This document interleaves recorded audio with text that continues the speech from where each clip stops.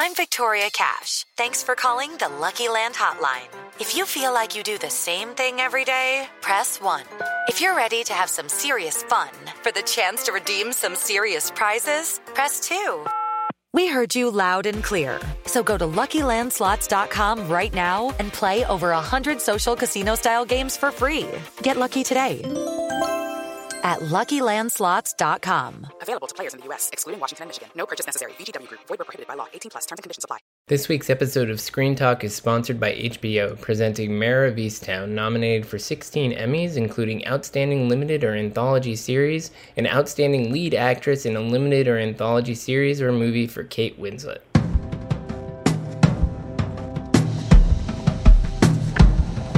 Welcome to Screen Talk, IndieWire's weekly movie podcast. I'm Eric Cohn, the executive editor, joined as always by Ann Thompson, our editor-at-large, and we've got plenty of stuff to discuss this week, and it's fascinating because at this particular point in time, it kind of feels like a pre-2020 sort of season in the sense that we've got some award season hype with festival stuff coming out. We've got little tidbits of award season announcements that are going to inform the months ahead. So it's kind of, I don't want to say comforting, but it feels a little normal-ish in the way that a pre-2020 kind of looks like. I know that's not going to stay the same indefinitely, but how are you feeling about, let's say, the Toronto announcements? Looking pretty good, right?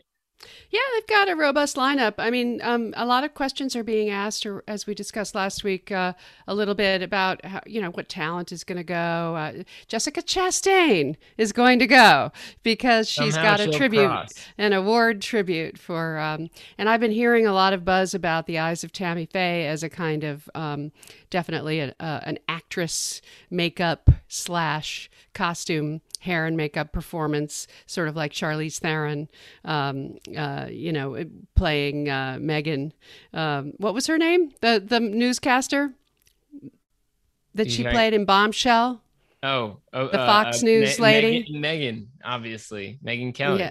Megyn Kelly. I know she's easy to forget when she's not on TV every night. Yeah, I don't think about her very much at all. So the point being that Jessica Chastain transforms herself and is getting an award at TIFF, and they've done well with those TIFF award tributes in the past. They wouldn't give her the award if there wasn't something there. Real investment. Yeah. So Searchlight is going to push that, pretty hard, and it's going to be a world premiere at Toronto. There had been rumors that it might be at Telluride, but it's going to be an awards thing at Toronto. And Toronto gotta be also careful about those Telluride rumors. I right? I know.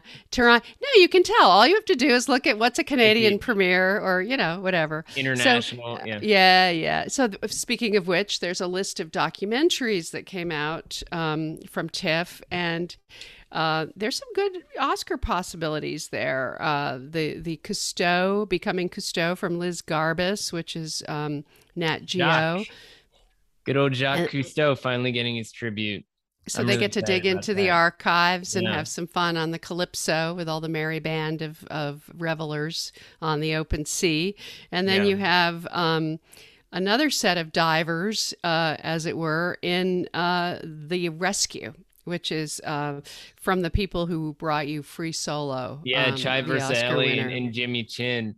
And I can't wait for that one. That one looks really good. Fun. Almost, I mean, the thing I loved about Free Solo was that it kind of crossed into that other realm where, even though it's not like reinventing the traditional rules of documentary storytelling, it's using them to create an experience that feels like it's more of a different kind of story and more different kind of cinema. Like it's like an action thriller sort of experience in documentary terms, and the footage is just so extraordinary. Obviously the Thai cave rescue, I mean, that was one of the great real-time thriller it's sort of like Ace in the Hole or something, but the trick here is that the divers had footage of their own that they shot, and I actually saw a clip of the actual moment of discovery when the diver worrying and expecting the worst, and they had to go underwater through all of these tunnels and caves and crevasses, and they finally find the team sitting there, and it's just heartbreaking. Yeah, so I Nat remember Geo is seeing some of pushing that. those two. Yeah, I mean, and- the thing I'm really excited about with those is that it feels to me like these are movies that are going to be very theatrically oriented. I mean, especially The Rescue, which is, was almost like, I mean, the Free Solo was like an IMAX movie. I mean, it really benefited from when it had the IMAX treatment. And so I feel like it's going to be fascinating to see how festivals can be a platform for these films, because obviously something like that's going to need that kind of first time for the world to start talking about it, irrespective of how it launches. So, well, I think it's going to be at a couple of different film festivals, Yeah. both of those.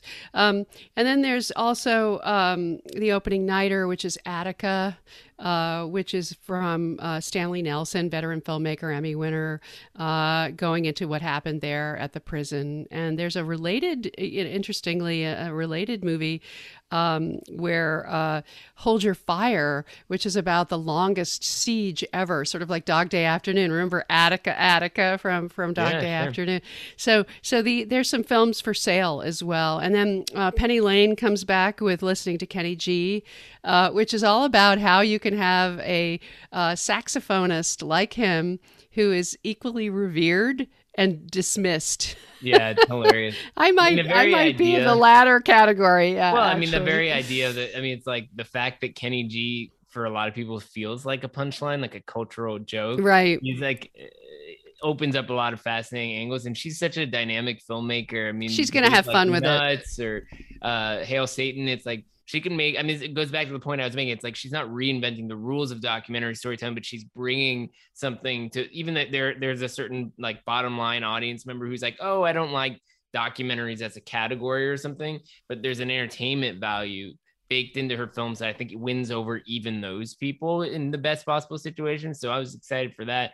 And also this film Biba, which that looks good. beautiful. That's a first-time filmmaker, and there's two films that are for sale from first-time filmmakers who are talking about their families. So Biba is one of them, and Kamala is the other. And we talked to Tom Powers, who sort of explained that both of them, these young 30-ish filmmakers, are trying to come to terms with how to break out of the legacy of dysfunctional families. So they both sound really cool. And of course, Flea is there, making its way back to the festival scene after being a big hit at Sundance back in January. And that's when Neon picked it up and it won the festival there. And so I think it's going to be cool to have that one kind of reintroduced, because so much time has elapsed. So this is one where it's almost like they're going to build in new audiences. We were sort of part of that's definitely going to, there's going to be a few Sundance movies that are going to have to make a comeback in the awards season. The front runners right now in the documentary race are Flea,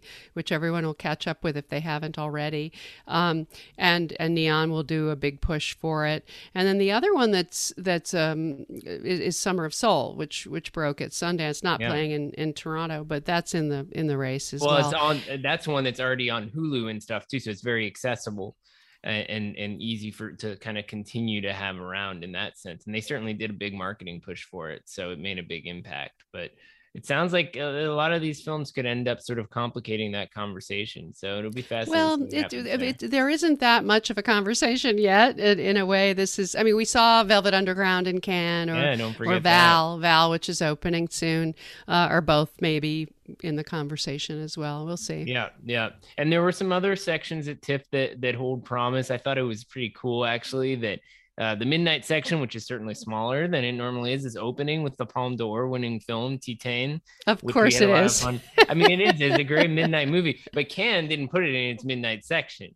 But it was a competition. They had the sense to recognize that it needed to be in competition. I'm glad they did. Yeah, but I do love when films like that, like genre filmmaking, can travel to different kinds of places and have different identities. Like I remember when Lars von Trier's Antichrist was at Cannes, it was like so controversial and divisive and all this stuff. And then it went to like Fantastic Fest and all these genre festivals, and they just like embraced it. And I feel like the genre crowd, I mean, this is a film that, you know, understands the nature of genre storytelling as a platform for exploring complicated ideas about identity and society and so forth. And I think it's going to be really fun to see it kind of enter into that world, which will then again lift it up to a bigger conversation, hopefully for American audiences as well. Now, is it an Oscar contender? You're not totally as convinced as I am, but I feel like there could be some real conversations there if it continues to play anywhere near as well as it did. You know, the fact that, you know, a movie like Promising Young Woman did as well as it did, you know, there's room for the logic is the new membership to be a little more forgiving and international than the old.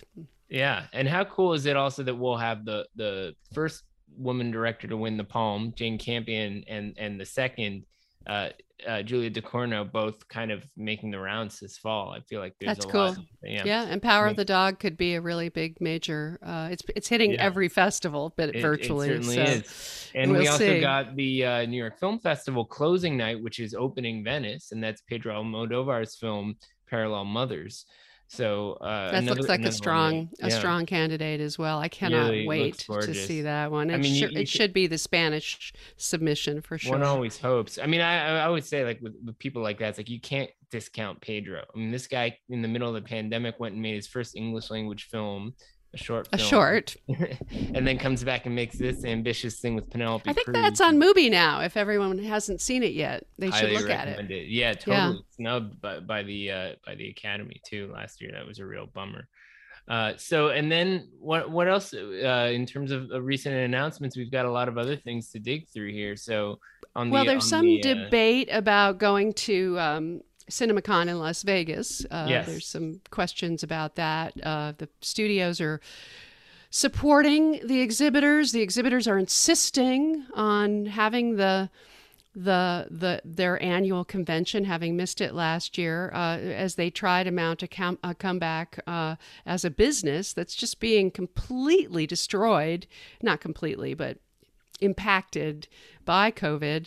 And they really want to make a strong stand, and the studios sort of have to go along with them, even if they're reluctant to put their talent at risk. So I'm curious to see how that plays out in a place that's riddled with COVID. Yeah, it's not the most attractive place to tell any kind of comeback story right now, to be honest with you. So, well, they say they're going to all demand, you know, that everybody wear a wristband and go into the casinos. You know, they can't go to any events without the wristband that shows that they're vaccinated, and they have to wear masks and everything.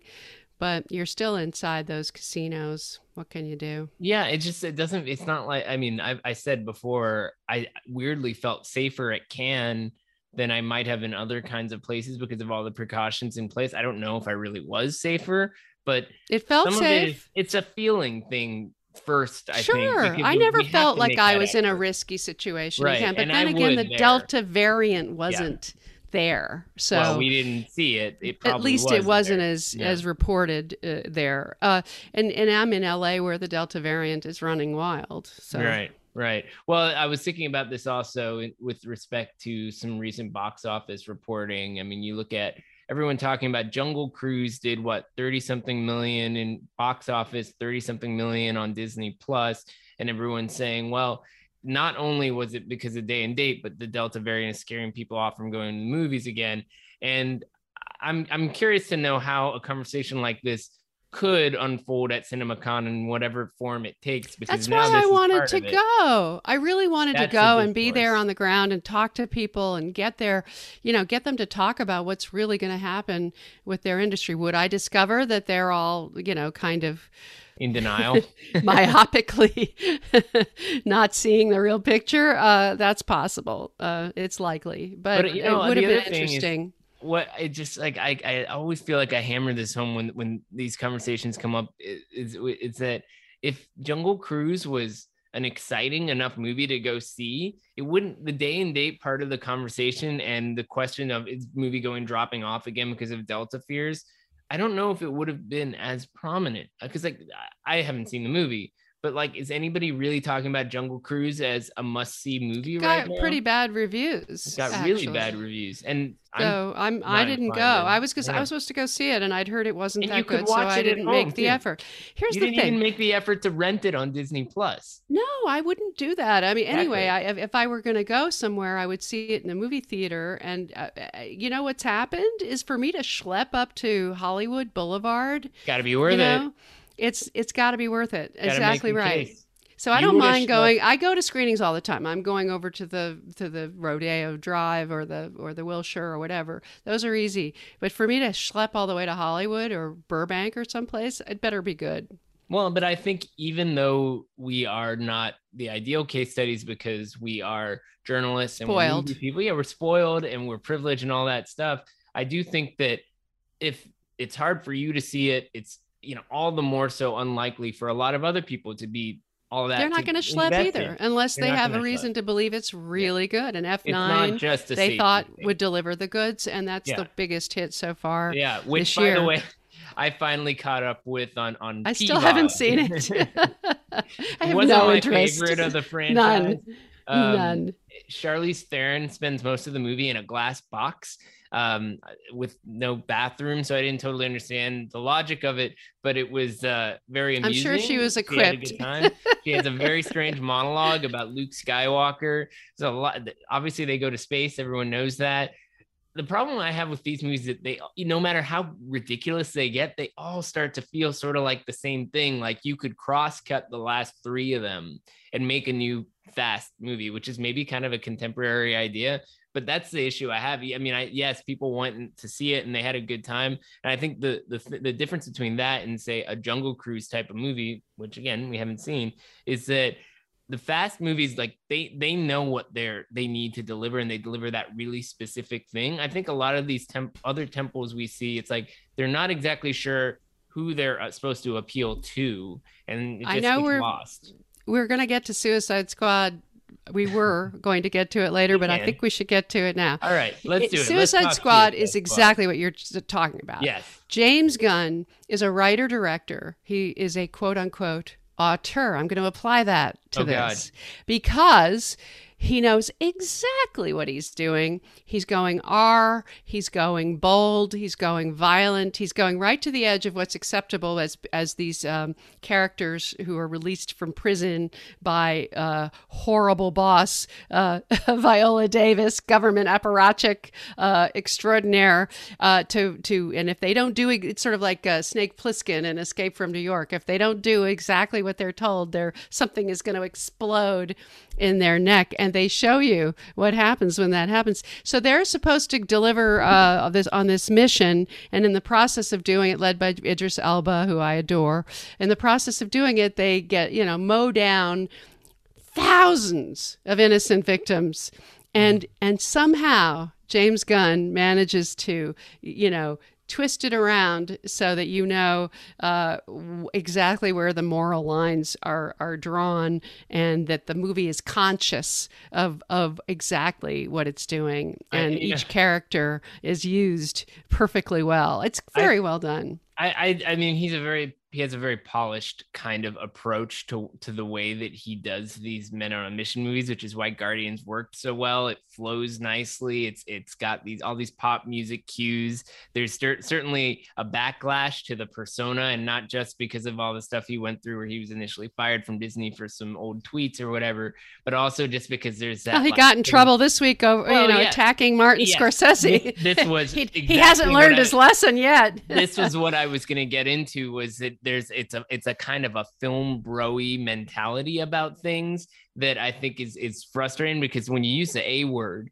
there's something auteurish about James Gunn, but it's kind of like auteur in air quotes. It's like, here's me doing that thing again, where I'm going to throw in like a quirky aside with the superhero you didn't think could be funny, and then he's going to use the F-bomb, and then I'm going to throw in a punk rock music cue that you didn't expect to see. So there is something very almost like. But I would also say it. that what we learned from the very beginning with the car is that he's incredibly good at setting up frame shots, framing, knowing how to make something look good, knowing how to mount an action sequence. And there's some pretty big elaborate action sequences in this, and Yeah, they're beautifully executed. I mean, I get off. This is the sort of thing I get off on. Is just appreciating the mise en scène. It's just well done. And unfortunately, it's done better, I think, than the kind of the overall screenplay tropes that it does fall into. I mean, it is an overlong movie that I think gets a little too carried away in its third act, which is true of so many contemporary superhero films. But they get permission to do that because it works. Because the audience, again, if they're going to pay money to go see this thing, they want a full meal. And so it's a little overdone in that sense, and it lost me towards the end. But I did have a much better time than I would have expected, especially because it's, night and day from the David Ayer one, which is sort of humorless. And I will also say, I think, and it's better than the one that Kathy Yan did as well. But I quite enjoyed that movie. I mean, I always feel like it's fascinating when you get to these movies that they don't seem like awards contenders, but then you keep coming back to them in certain kinds of ways. And if somebody wanted to try to push for that narrative, I mean, in a weird time for awards, why not push for that? It certainly doesn't seem like we have a very competitive year, in theory. At least right now, it looks like there's a lot. Of course, we're going to knock some of them out as we see them. So that's what the festivals are for. It's like a gleaning process. Did not want to wait for Telluride, unfortunately. No, it did not. So speaking of Oscars, so the Academy has elected a whole bunch of new leadership, as you reported this week. It's the most diverse leadership in history.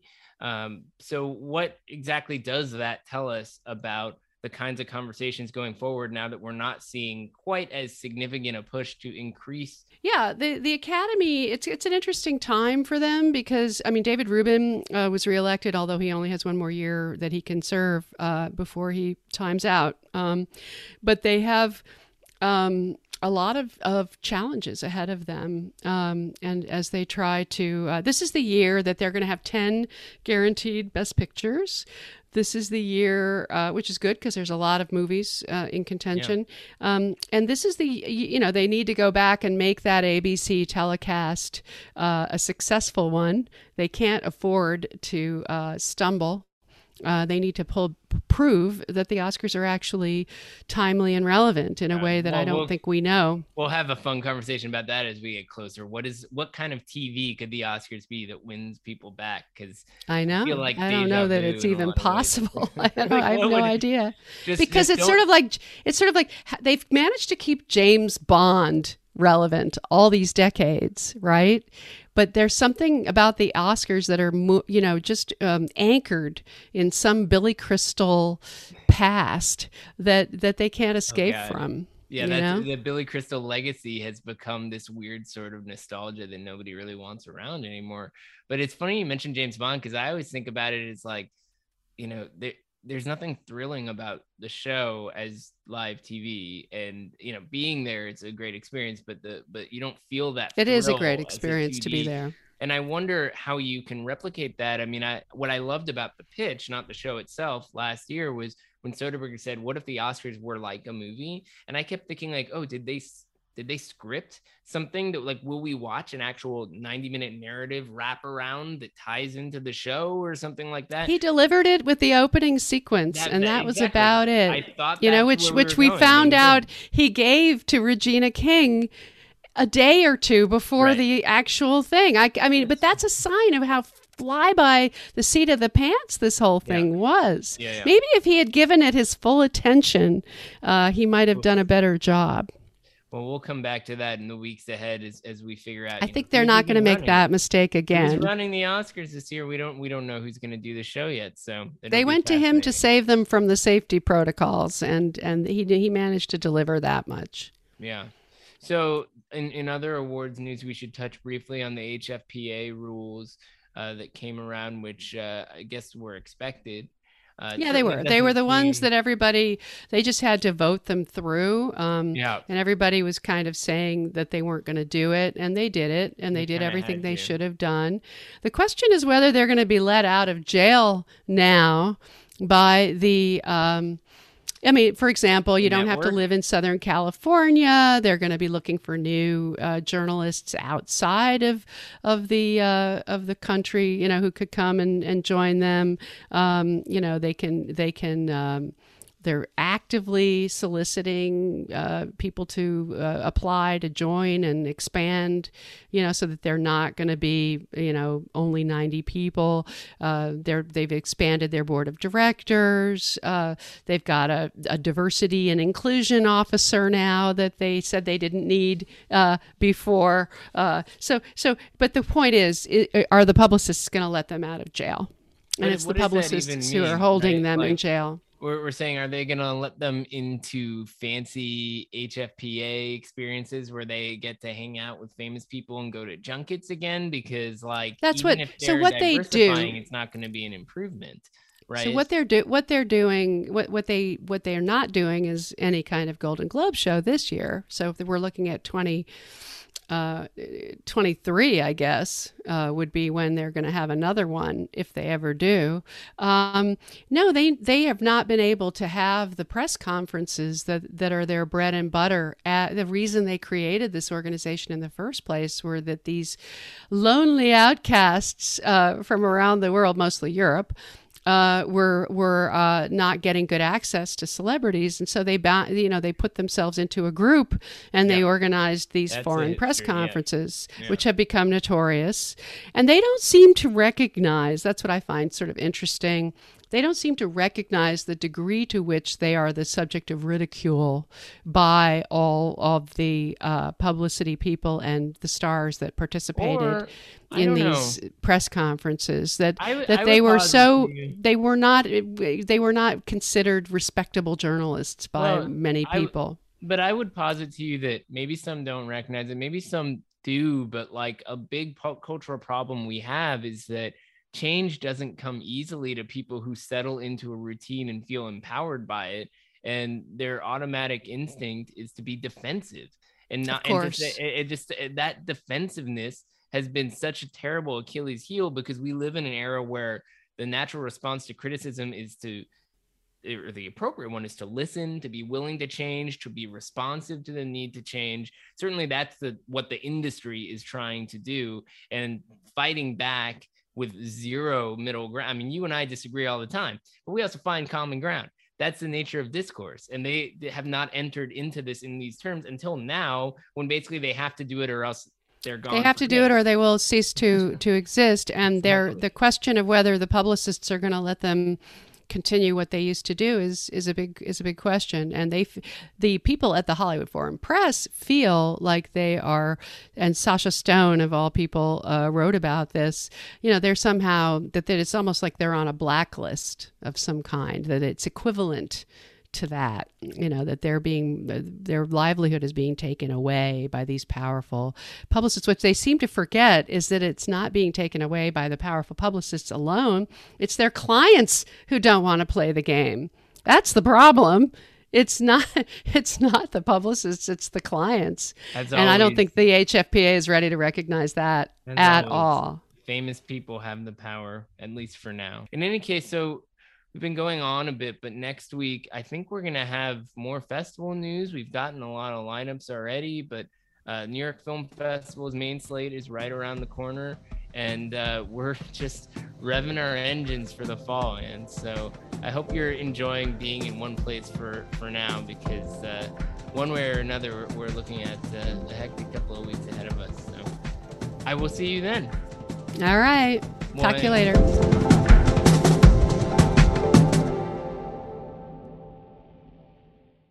It's time for today's Lucky Land horoscope with Victoria Cash. Life's gotten mundane, so shake up the daily routine and be adventurous with a trip to Lucky Land. You know what they say, your chance to win starts with a spin. So go to LuckyLandSlots.com to play over 100 social casino-style games for free for your chance to redeem some serious prizes. Get lucky today at LuckyLandSlots.com. Available to players in the U.S., excluding Washington and Michigan. No purchase necessary. VGW Group. Void where prohibited by law. 18+. Terms and conditions apply.